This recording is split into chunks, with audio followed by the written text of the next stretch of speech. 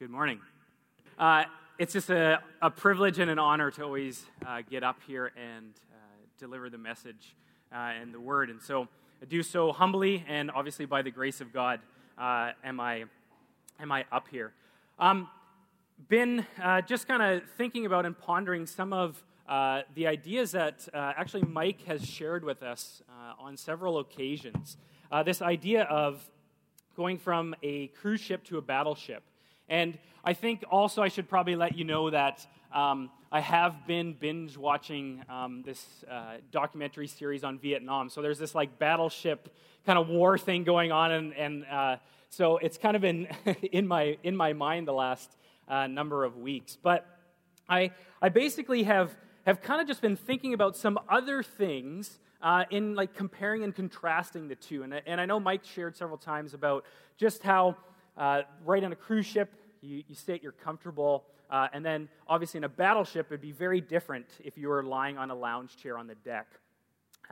And some of the other things that I've been thinking about with this idea is that cruise ships often, I was thinking of kind of the ones in maybe like a Caribbean cruise. They know the predetermined places that they're going. It's familiar and it's safe. But a battleship may or may not know its destination. Yet, another difference is if the sirens go on a battleship versus a cruise ship, I think we could probably guess there's going to be quite some differences there. Battleship, what happens? The siren goes, people get up, and they go to their positions and they know what to do. Cruise ship, right? Sleep in the eyes, wondering like what's going on, right? There would be some confusion, I can imagine. So there's some difference there.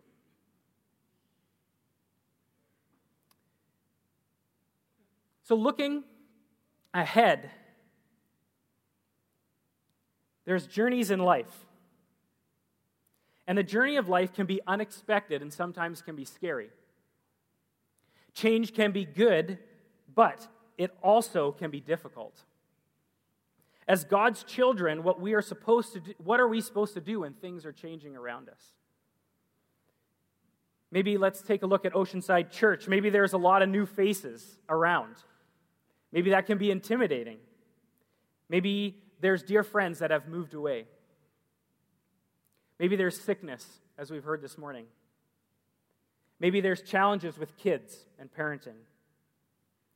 But this morning, we're going to take a look at a journey Ezra and the Israelites went on. But first, I just want to do a little bit of a background. Just thanks to Andy and Katie for the last couple of weeks, really setting the stage. Focusing on Ezra chapter 6, just briefly here, it says, we read about the completion of the temple. And the Israelites then celebrated Passover. This celebration was to remind them of what God had done, releasing them from the bondage of slavery under the Egyptians. And this is an interesting fact. There is about 60 years between the completion of the temple and this second journey that we're going to read about in Ezra chapter 7 and 8. Then you also hear about a third journey in the book of Nehemiah. I got it in, Mark. I got the book. We were trying to stay away from it, but I had to get it in there. So there was approximately 1,500 people, including small kids and elderly, that came with Ezra on this second journey to Jerusalem from Babylon. The 1,500-kilometer journey took Ezra and the Israelites about 4 months, or 119 days with a delay to pray and fast. So on that note, I am a parent, so parents now we can't ever complain anymore about going on small road trips because they went 1,500 kilometers with small children. I think they probably understood what that was like, or why it took 4 months for them to do that journey with small kids, right?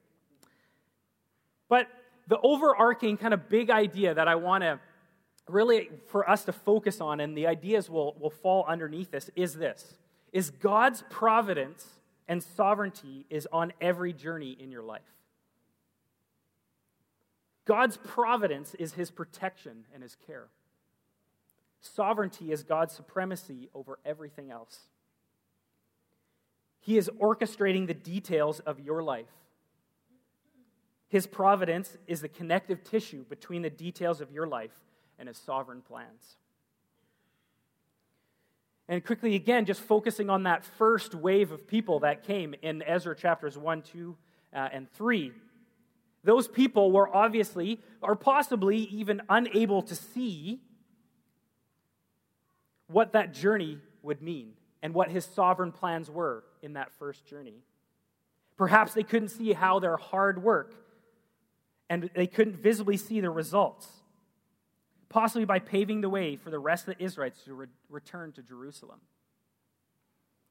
We know how their story unfolds, so we have the benefit of hindsight, seeing God's hand on every detail of their journey and building the temple in those first few chapters. Yet again, at the time, they couldn't see the finish line and had no idea what opposition they would face or have to overcome. Everyone in this room has at one point faced opposition in their journey or is facing it right now. You can't possibly see the connections through the difficulties that you may be facing or the plans that God has. But through this story of Ezra is going to encourage us this morning, I can tell you that, as it clearly shows God's providence and sovereignty at work in the lives of the Israelites amidst the difficult circumstances. So just briefly, I'm going to summarize starting of chapter 7. So Ezra chapter 7, you can turn there with me. It starts with a list of people. And how many of you, much like maybe me, see this list of people and tend to want to skip over it? I confessed. You're like, what are these there for? One of the reasons these people are there is it's pretty cool that Ezra is, again, just showing how his lineage goes back all the way back to Aaron and the time of Moses. The other thing that I found really cool is that if you look at the names of some of these meanings, Hebrew and then translate to English, some of the names can be translated like this: Yahweh has helped, Yahweh has spoken, Yahweh has shone forth, my portion is Yahweh. So I found it pretty encouraging just to read some of those names. But let us pick up Ezra 7 and skipping down to verse 6. So this Ezra went up from Babylon. He was a scribe skilled in the law of Moses that the Lord, the God of Israel, had given. And the king granted him all that he asked, for the hand of the Lord was on him. And there went up also to Jerusalem in the 7th year of Artaxerxes the king some of the people of Israel, and some of the priests and Levites, the singers, gatekeepers, and temple servants. Verse 8, and Ezra came to Jerusalem in the 5th month, which was in the 7th year of the king. For on the first day of the 1st month, he began to go up from Babylon. And on the first day of the 5th month, he came to Jerusalem, for the good hand of his God was on him. For Ezra had set his heart to study the law of the Lord, and to do it, and to teach his statutes and rules in Israel. So the first kind of subpoint that I would like to just expand on more is God prepares and equips you for the exact place in history that you are living. And I find chapter 7, verse 10, really interesting, how Ezra set his heart. You can also, if you dig a little deeper, it could mean that he was swift or quick in the area of the word. For Ezra had set his heart to study the law of the Lord and to do it and to teach his statutes and rules in Israel. We read that earlier. Here is the key for us. Are we a people that have set our hearts on God's word? Have we taken the truth of the word? Do we learn it? Do we study it? Do we think about it? Is it ingrained in our habits? And we see, as again, hindsight shows us, it was important that Ezra was skilled in the law as Israel needed someone to help them get back on track. Bible study was not merely an intellectual discipline, but a personal study in his life and for the instruction of the Israelites. Because there was so much time had passed. Remember, right, the Israelites many of them were in Babylon and others were scattered. They didn't know the Word of God very well anymore. They needed someone skilled in the Word to get them back on track. Because as I stated, even between chapter 6 and chapter 7, there's 60 years between the completion of the temple and the start of that chapter, or the start of that second journey. So people obviously had to go through a lot in those 60 years. There's plans that God had for them. But those weren't wasted years. And I can't help myself, and I often use David as an example as well of just this time that God uses. Right? We think of when King David was anointed but then became king. And I was just thinking about some of the things. He was a teenager.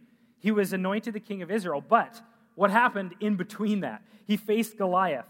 He was banished by Saul. He hid in the desert, lived on the run, forced out of the nation, and fought many battles. But we see this pattern throughout Scripture, and I believe God still uses it today. That there's time in between, but it's not wasted time. So let us continue to read in chapter 7, verse 11, and there's another key point that I want to draw your attention to.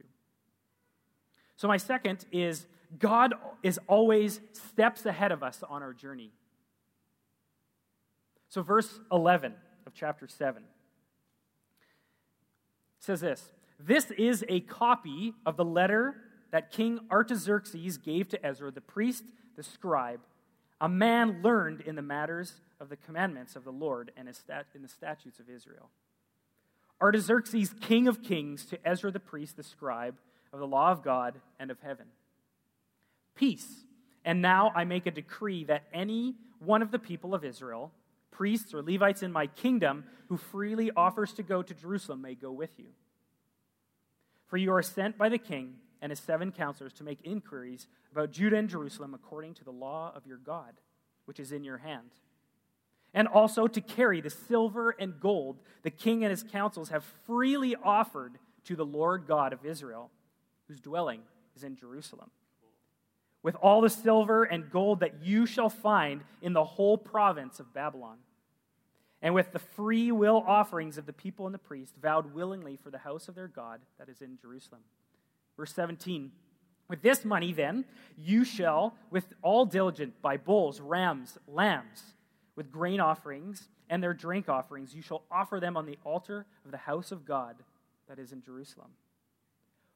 Whatever seems good to you and to your brothers to do with the rest of the gold and silver, you may do according to the will of God.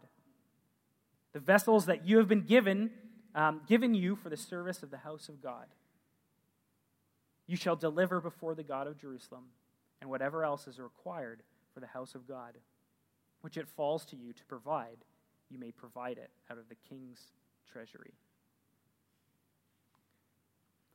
I don't know about you guys, but that's a pretty amazing thing that we just read about. God paves the way for you and I. He makes provisions for you to solve problems you didn't even know you had yet. This is his providence.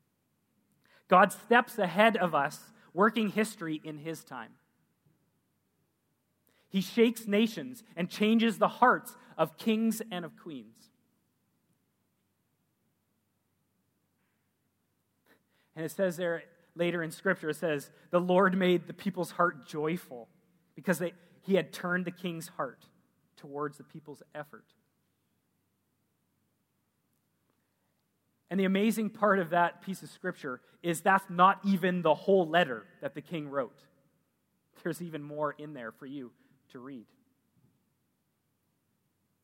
Ezra must have had some favor with the king. Is it not amazing that God has also placed Ezra in a place of favor and honor with the king?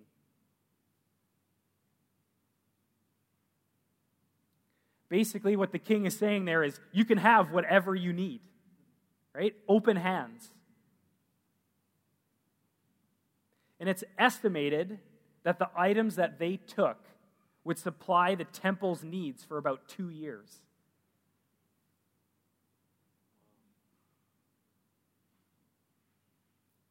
But again, if you read further into it, it goes even further to say he even declares the kings and the area that they were going in, like, you guys as well, give them what you need.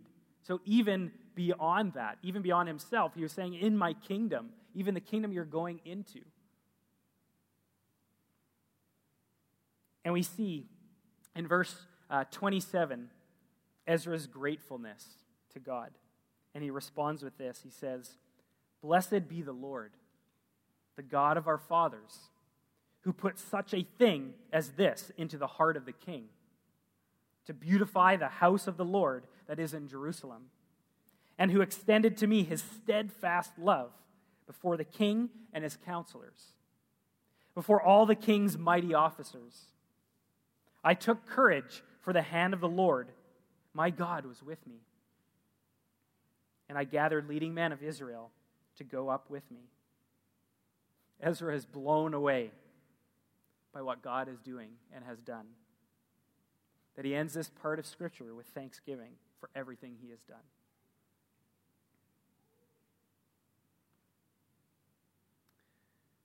My third point, God orchestrates the right people together for your journey. The right people to come together for your journey. And I want to just highlight some verses in chapter 8. Verse 15. So Ezra 8:15 says, "I gathered them to the river that runs to Ahava, and there we camped 3 days. As I reviewed the people and the priests, I found there none of the sons of Levi." So we can see in this section Ezra's wise decisions. They're constantly linked and dependent upon God's grace and care. First, he sees the lack of leaders, specifically for worship in this newly constructed temple. So what does he do? He calls for a whole group of priests and Levites to come. And eventually, he gives them these precious items that the king had graciously given them. And later, you would see at the end of chapter 8 that, again, they bring it to the temple of the Lord. And so I was kind of thinking about kind of leadership. And a story came to mind. How many of you have ever been on like a multi-day backpacking trip in the woods? Okay, there's a few hands there. And what's pretty amazing is, right, the lessons and things that you learn along the way. And believe it or not, it was quite a while ago. I'm thinking about it. It's like 2002. Oh, man, it's a long time ago. But my wife and I had the opportunity to do the West Coast Trail. And what was amazing about this trip is one of our teachers had actually been on the West Coast Trail about 20 times. He's probably been more so, obviously, since that time. But what's pretty remarkable is when you have a leader that's been on the journey before, there's quite a bit of trust there, isn't there? We did a typical thing. We had meetings beforehand with parents to give them the game plan and the strategies. We also did one of those where you pack your bag the night before, but then the teachers would look through it to make sure that you didn't take anything out or have something that you don't need. Like, I've been on trips with students, and somebody brought the 2-liter bottle of Scope. Didn't want bad breath, I guess. I'm not sure why, but anyway. So, right, as the day nears, we pack up and we head out. But what was cool about that journey was we all stayed together in a group. We never let one person fall behind. We made meals for each other. Each person was actually given a portion of food to carry. I don't know if it was a cruel joke, but I got this huge thing of sausages that was going to be eaten on the last day. So I literally had to carry this big, giant thing for like 5 days. So you can tell I was a bit bent out of shape about it. And because more confessions this morning, I picked up a friend's bag. And this friend of mine was bigger than me, better shape than me, the guy that worked out. And I picked up his bag, and it was like 30 pounds lighter than mine. And so I couldn't help myself, and I took the sausage out of my bag, and I placed it into his.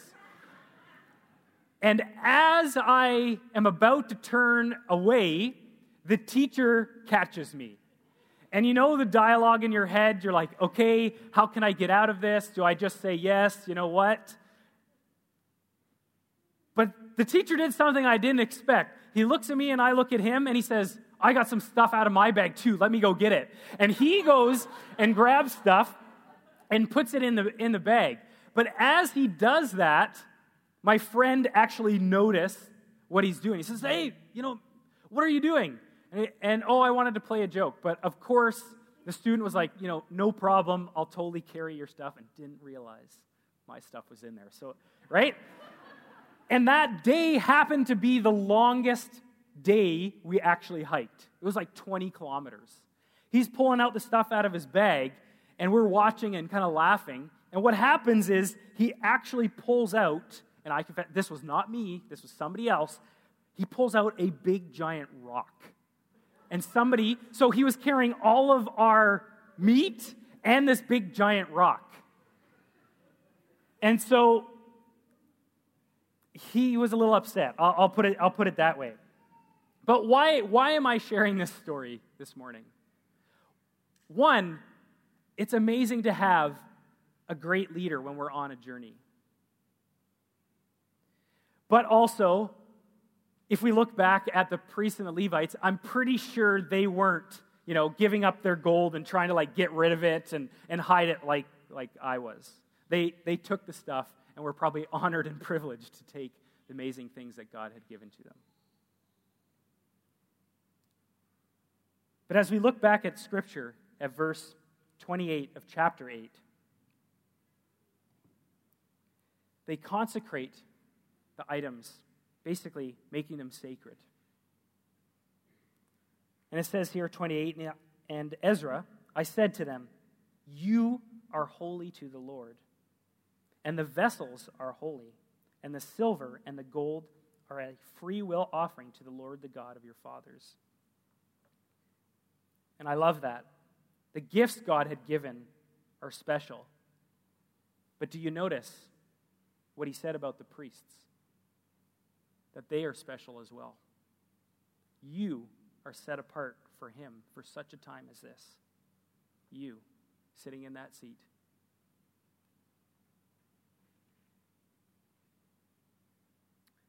Going back to verse 21. So Ezra chapter 8, verse 21 says, Ezra, then I proclaimed a fast there at the river Ahava, that we might humble ourselves before our God, to seek from him a safe journey for ourselves, our children, and all our goods. We see the humanist side come out in Ezra here. It says, for I was ashamed to ask the king for a band of soldiers and horsemen to protect us against the enemy on our way. Since we had told the king, the hand of our God is for good on all who seek him, and the power of his wrath is against all who forsake him. So we fasted and implored our God for this, and he listened to our entreaty. So we see here, Ezra's got some butterflies in his stomach. He didn't ask for a band of soldiers to guard them on their journey. Yet, what do we see in the midst of this? What does Ezra do, and what is his example? When he was uncertain, he didn't pretend to have all the answers. He was not tricking anyone or trying to convey that he had all the answers to the people. He didn't know all the answers to the questions that lay ahead. So we must humble ourselves. We must be dependent on God alone. He is our lifeline in our journey. Ezra knew how critical it was to have God's direction, provision for this journey. So he fasted as a means of turning his attention more fully to God's voice and direction. There's something powerful about turning our full body and mind on God's voice in our journey. The Bible is full of scenarios where believers fasted in order to hear a very specific word from God or to see an outcome changed.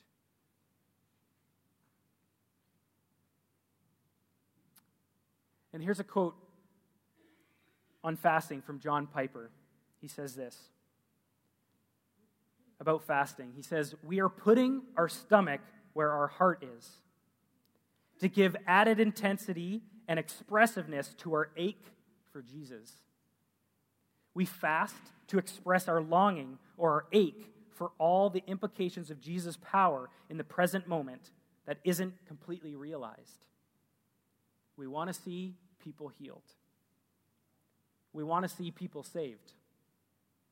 We want to see marriages redeemed. We ache and long for this to happen. Therefore, we ask Jesus to come by putting this exclamation point of our longing at the end of our own desires."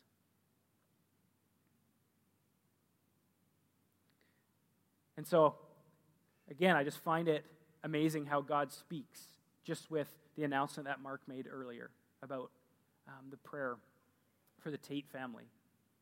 And I hope you can glean just some of God's heart behind fasting. But again, if you have more questions, please come and ask. But again, this longing to know Jesus' heart.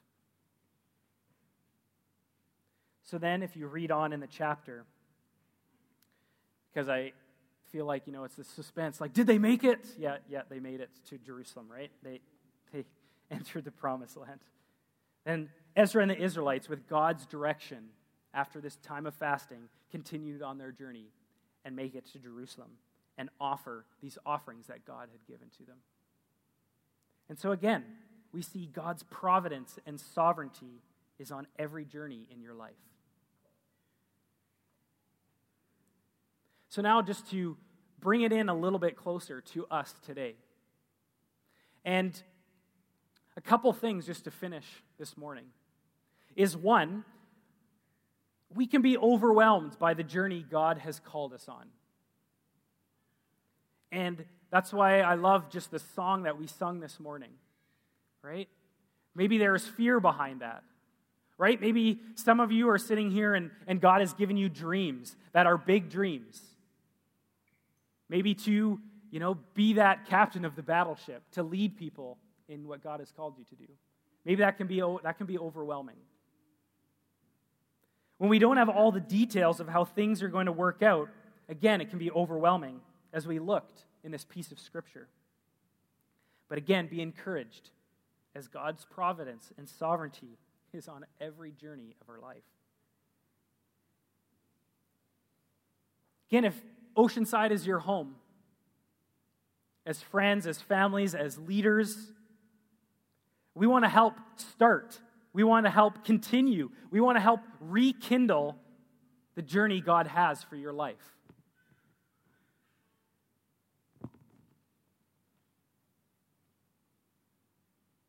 But again, I want to highlight from Scripture that when these big plans of God come, sometimes we can get overwhelmed. But again, reminding us, looking back to the story of Ezra, what did he do in that time? They prayed and they fasted and focused their attention on God. And then just finally, there's people here that have been at Oceanside for a long time, and we are so grateful for you and that God has brought you here. But I want to also encourage those that have been here for a short while that we need you as well, that God has placed you here, that we need you to take up your spot on this journey because God has called us to great things. And so I encourage you with this morning that, again, God's providence and sovereignty is on every part of our journey.